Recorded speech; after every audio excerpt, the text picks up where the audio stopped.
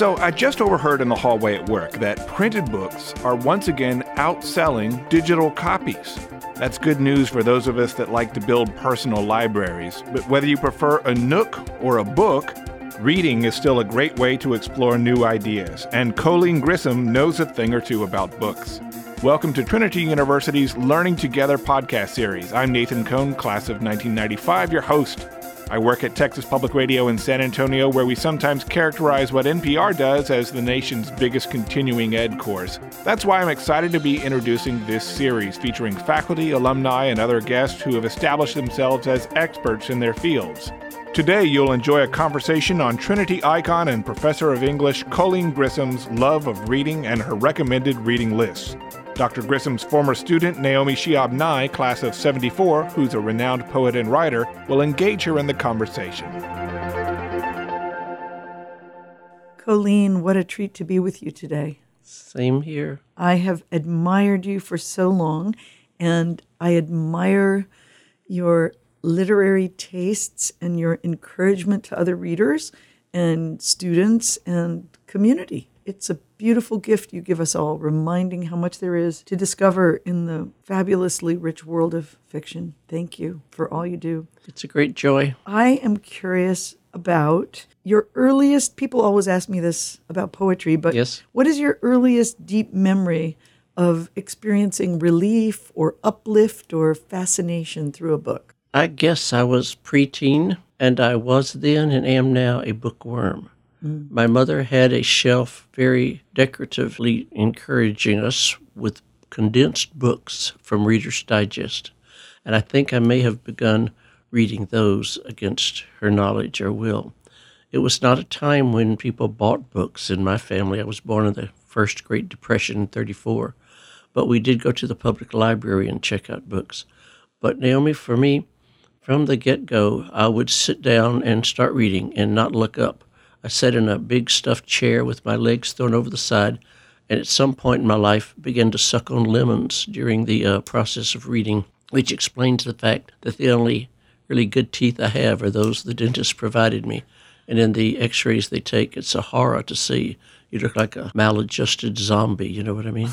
But my mother used to say when I would be reading, as a preteen, I believe Colleen has gone up to her room. Well, there was no room to go up to in our little shanty house, but I had left them. So I have always done it. Went through these periods of just complete involvement in books about the big fisherman and Thomas Costain and all the Prince of Castile, and I have always been a reader. What a beautiful image. We go up to our room, whether or not we have a room up there anywhere. When we read, we enter another reality, another space, another time.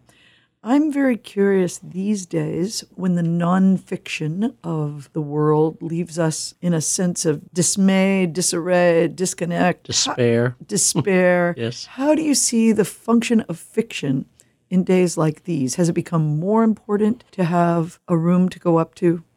I have not done as much reading. This past year I did not. I'm doing a lot of reading this summer just because one day I woke up and thought, I can't do this to my body, to my mind, to my spirit. So I started reviewing some of the reviews in the New York Times of books that I had thought at the time I might want to read this. So I have literally been reading all summer long, finishing one book, closing it, opening the next book, and beginning again, because it is such I think the awful word is, it's an escape. But it also makes me aware that there is beauty in the world, that there are good people in the world, and I have a great proclivity for horrible TV shows like Criminal Minds, because horrible things happen, but good always triumphs over evil. So I think I have an inclination for books like that. All the John Sanford Prey books, Prey, Sudden Prey, Bloody Prey, Messy Prey, Golden Prey, I've read them all. They're wonderful. Fascinating. But they're hideous. But good triumphs, and that's my belief.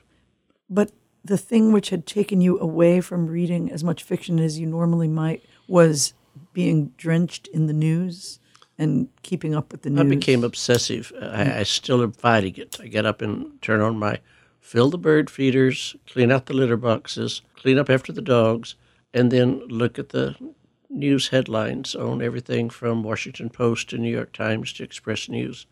I'm trying hard not to read everything because it just makes me crazy. Right.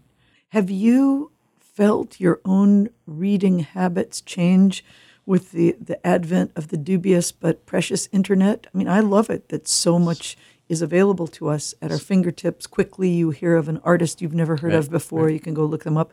A musician. I can read The Guardian, my favorite paper.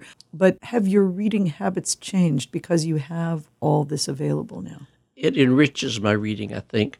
I say to my students sarcastically, I hope you'll do some research on this.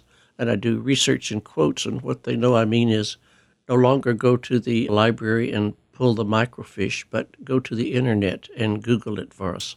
In fact, in class, when we're arguing about something, there's always some person who will pull out an iPhone and do research and tell us who did what when.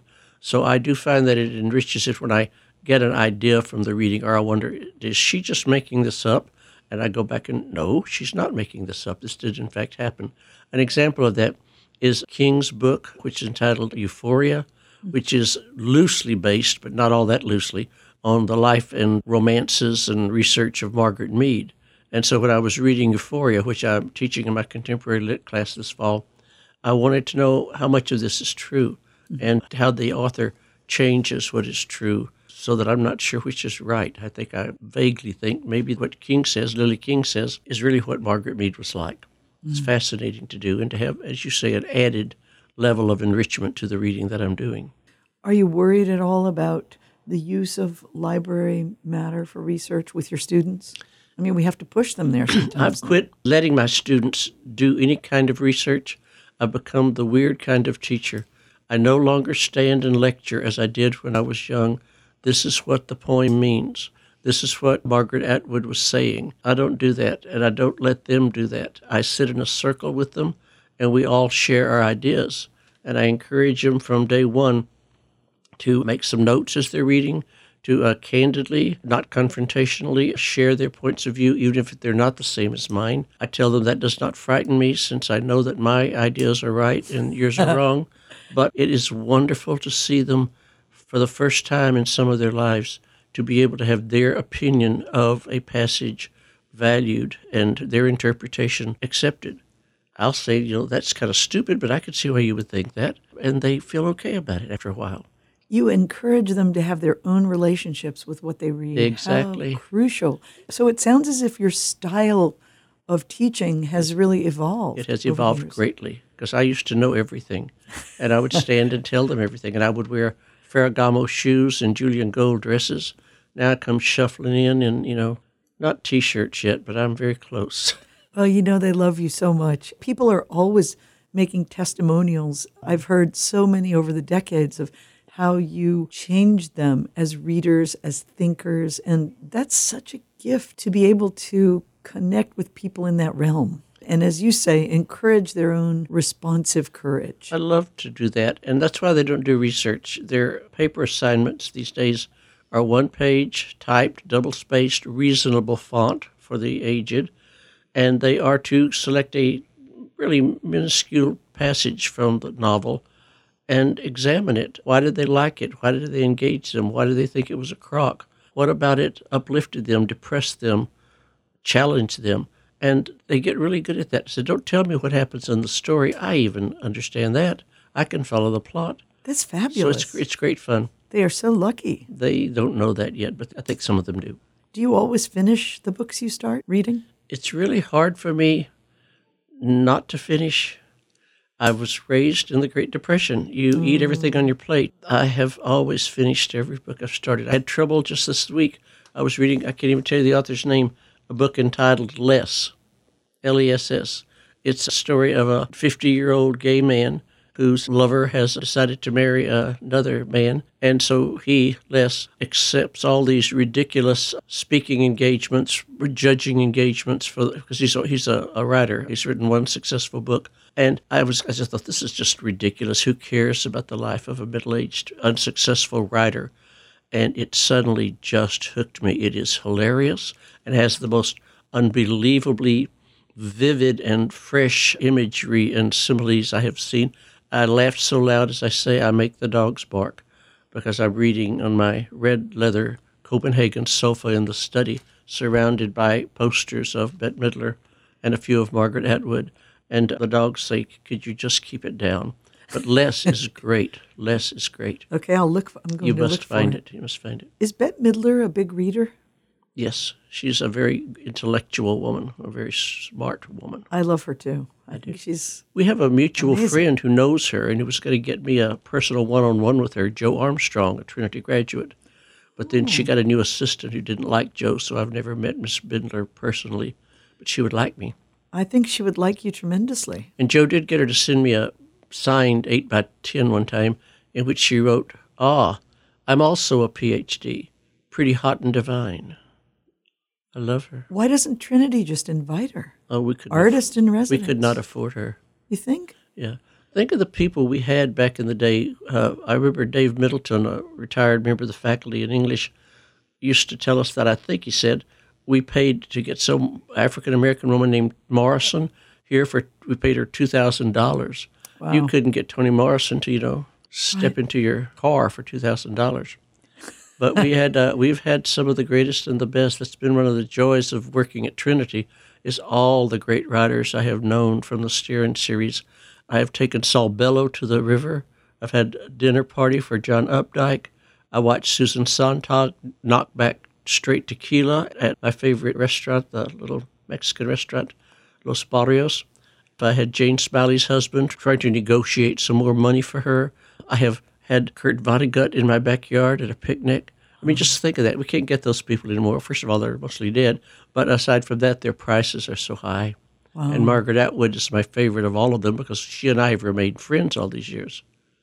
That's beautiful. It's beautiful for me. Well, I know from having been there how much Margaret Atwood values you as well. And I'm sure any writer, any of the people you named who've been in your yard or in your company feel so lucky to have encountered you. You probably put Texas on the map for them. Oh, I hope so. I'm sure you did. Hello, this is Danny Anderson, President of Trinity University. Thank you for listening to the Learning Together podcast series, brought to you by Trinity's Office of Alumni Relations and Development, and produced here on campus by our friends at KRTU 91.7 FM. We're so glad you tuned in today, and we appreciate your continued support of lifelong learning at Trinity University.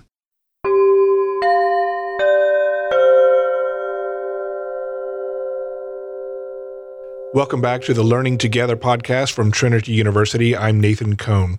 Let's return to our conversation with Colleen Grissom and Naomi Shihab Nye talking about their favorite books of fiction. I have a problem reading books that people send me. You're going to love this. I like to select the book myself. I like, again, the old-fashioned feel, heft.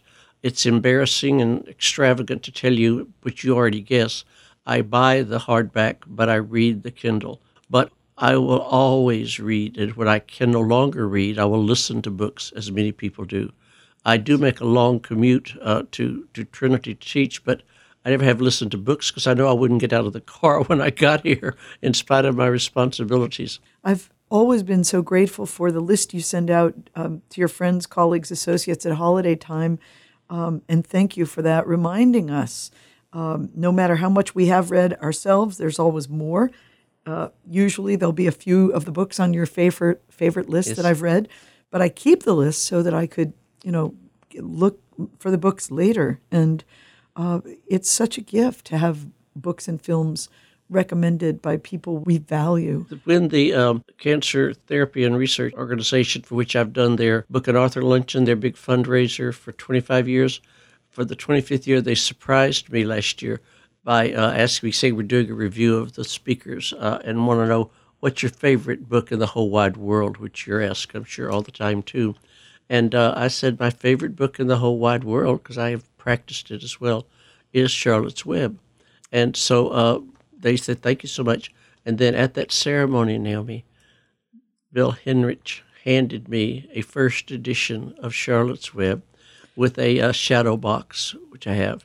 It is the most wonderful present I think I've ever gotten in all my life. Oh, that gives me goosebumps. Is that just wonderful? That is Charlotte's so Web. beautiful. And whenever I do feel obliged to teach grammar or to come in and whine about the lack of correct grammar, my book is always Elements of Style, written by Strunk and E.B. White. Don't use the passive voice verb. Be conscious that your writing contains simplicity, euphony, and clarity. That's all you need. Beautiful. But I love Charlotte's Web.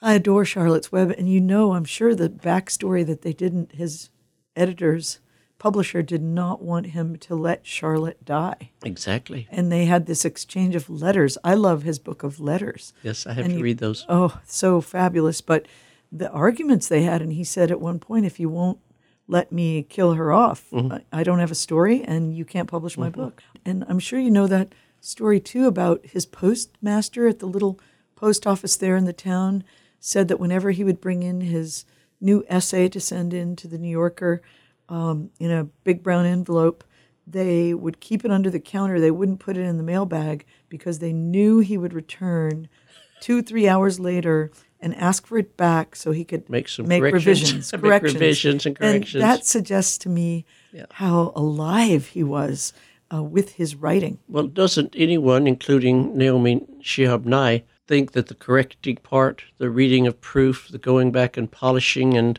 honing the phrasing, one of the most important things? It's the most important thing, and it's also the most fun thing. It is. Which I did not know as a Trinity student. Oh, I bet not, yeah. Just all of a sudden you think, how could I have written that when this is so much what I want to say? Yes. If students could only believe in that possibility, it doesn't have to be perfect. Right. All the writers you love would urge you, except maybe Jack Kerouac for a period, yes, perhaps, would urge you to, write it out and then go back to it and make it better. Chop it up. Work on it. Sometimes I meet adults who, they haven't read as much as they would have liked to have read. They have this guilt hanging over them. I've always wanted to read more than I do, but I was so caught up in my life and my work and my children. It's never too late, right? It's never too late. And one of my delights lately, Naomi, is friends whose husbands belong to book clubs.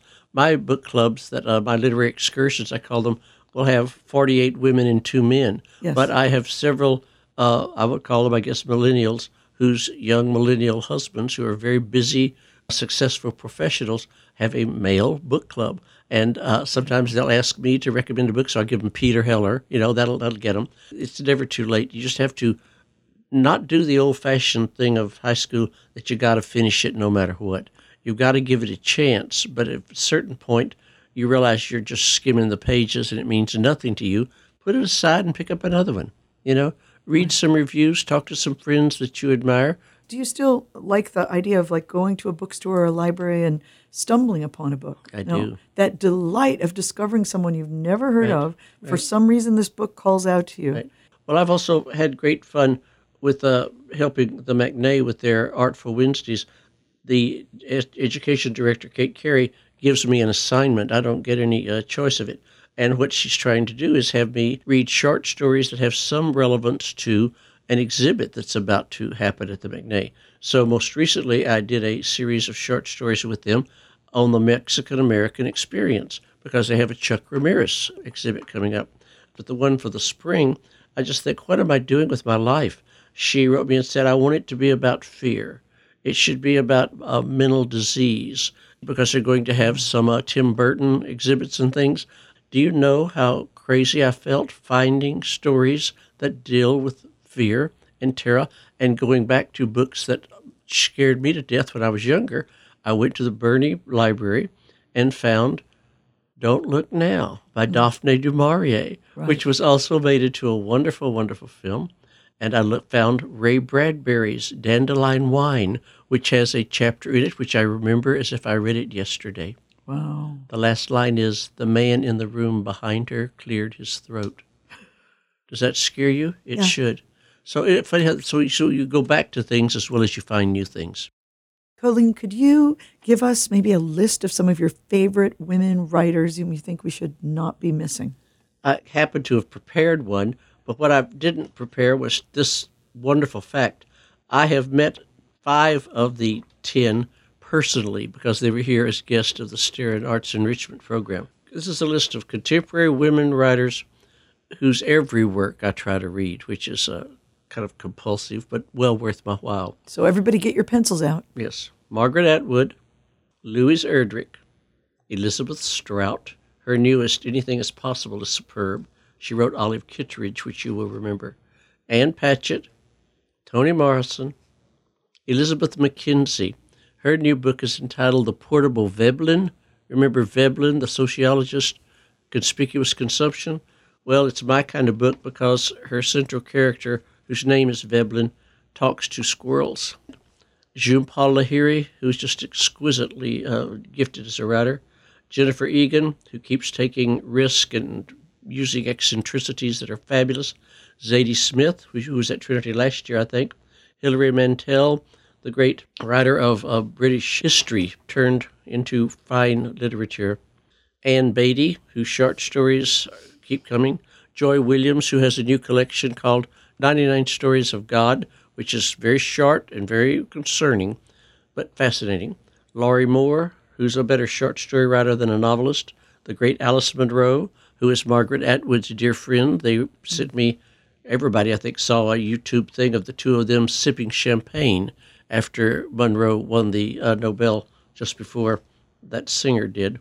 And then the deceased Lucia Berlin, who I just discovered a few months ago, whose work is fascinating. Thank you so much for talking to me today. I love being pleasure, with you, my Colleen. pleasure. It's a joy to be with you. And thank you for your gift of encouragement to all of us over the years. Thank you. And thank you for your gift of Naomi Shihab Nye and her poetry. Thank you so much for listening. Today's podcast was recorded and produced by Trinity University's KRTU radio station for the Office of Alumni Relations and Development. New podcasts will be released on the first Tuesday of each month. For more information about our Learning Together podcast series or to suggest topics for future consideration, email us at alumnipodcast@trinity.edu.